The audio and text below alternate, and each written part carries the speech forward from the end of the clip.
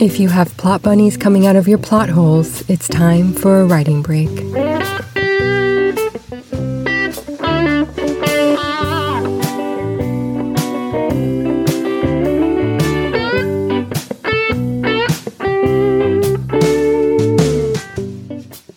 I have a trend report update for you mystery, thriller, and suspense writers. We're also discussing your characters' names. The Writing Break Cafe is open, so let's take a seat at our usual table and discuss some publishing news.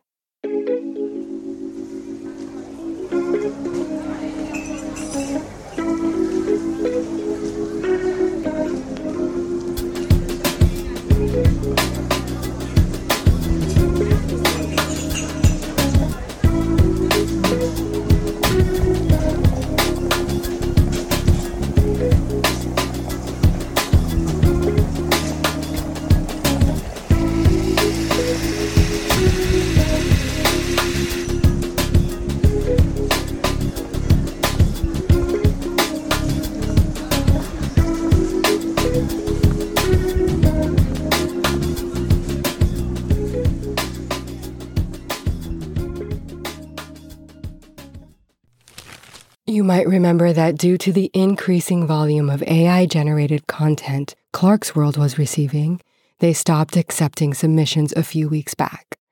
Well, Clarkesworld is once again accepting submissions.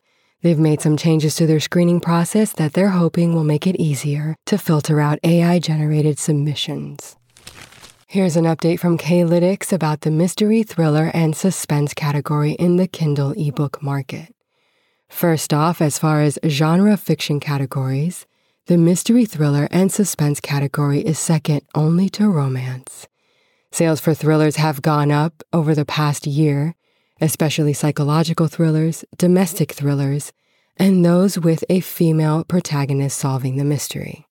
Now, psychological thrillers and female sleuths have a lot of competition, but there are categories that have high sales and less competition. Quote, domestic thrillers, organized crime, mysteries with werewolves and shifters, and legal thrillers, end quote. Also doing well in the mystery, thriller, and suspense category are manga and graphic novels. Agatha Christie books have been given the old sensitivity read treatment. We've discussed this being done to Roald Dahl's books, and we've also covered the changes being made to the James Bond books by Ian Fleming. One author, however, Jan Grua, points out that all of these sensitivity reads are unable to erase one ugly trope, that of the disabled villain. Grua, who has spinal muscular atrophy and uses a wheelchair, says that the trope of the disabled villain is being left unmodified in these books. Quote, it is not a novel observation that Bond villains tend to be, to use a less sensitive register, disfigured and deformed. Dr. No with his steel pincers instead of hands, Blofeld with his scars, Hugo Drax the villain from Moonraker with his facial disfigurement, and his pathetic attempt to conceal it with a bushy red beard. Reddish hair may itself count as a deformity in these stories. End quote. Grua goes on to discuss the merits and limitations of sensitivity reads better than I ever could. He agrees with me that we need to leave some of these books behind. Quote, if we replace older and ostensibly more stigmatizing words with newer and softer sounding labels, but do nothing to change the context in which these words appear, we leave the job half done. Arguably, we also risk new words and euphemisms being overtaken by old stigmas, in which case the fundamental problem of representation remains. Politely calling a Bond villain a differently abled person does nothing to undo the link between their embodiment and their villainy.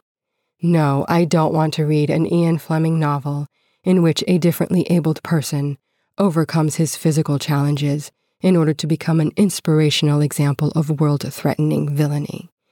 I'm much happier reading the old books as products of their time and then moving on to stories new. End quote. That should give us something to overthink about while we make our way to an independent bookstore.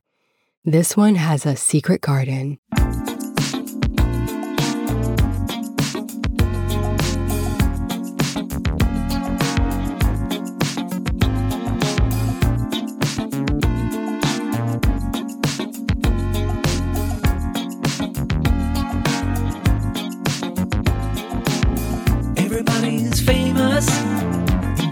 every day. You know you have made it when it has on your face. I don't know what's real, don't know what's fake. Can anybody out there tell me what's really at stake? The fear knows how I'm feeling better than I hear it. I don't wanna play this game no more. I don't wanna feed the flame no more. I don't wanna play this game no more. I don't wanna feed the flame no more.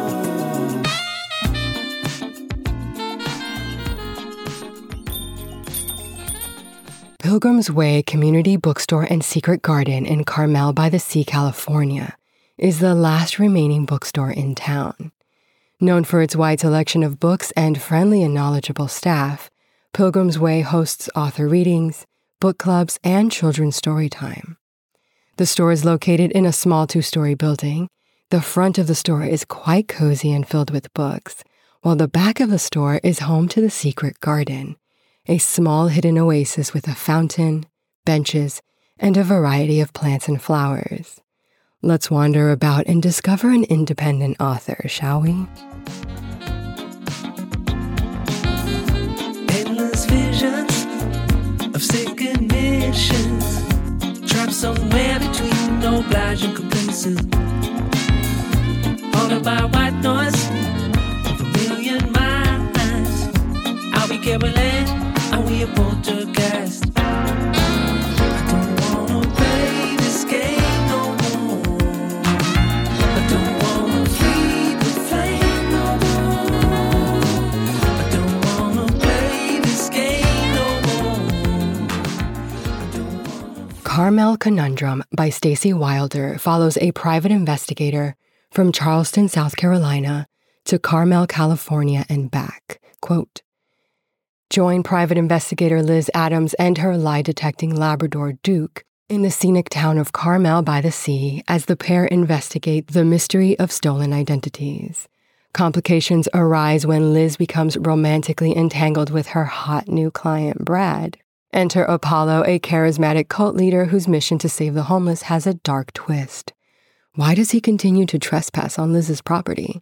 She's compelled to uncover the answer. Tensions mount as the stakes become a matter of life and death. Will Liz and Duke solve both mysteries before the damage is irreparable? End quote. Carmel Conundrum is the second book in the Liz Adams mystery series. Now let's find a bench in the Secret Garden for today's writing tip.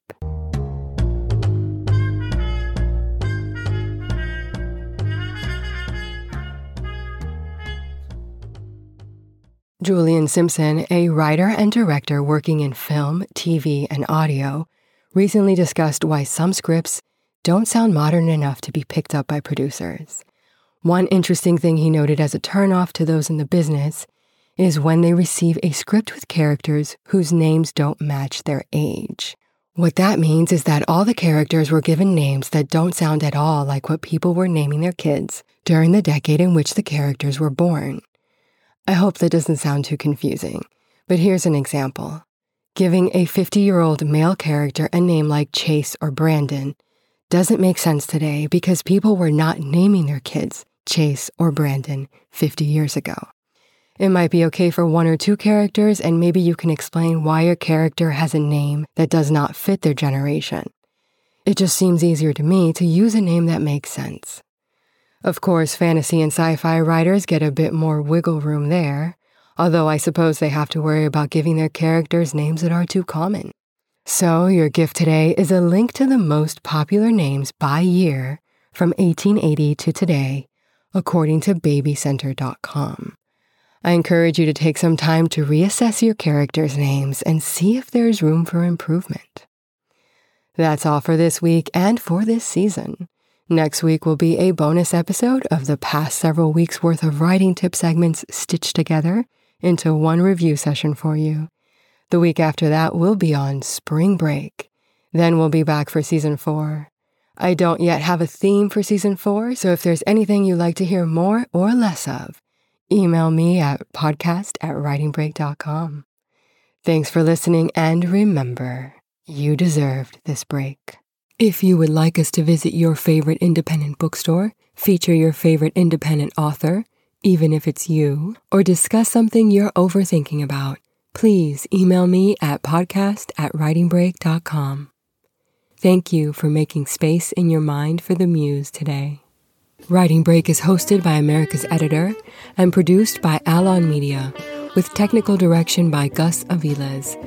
Visit us at writingbreak.com or contact us at podcast@writingbreak.com.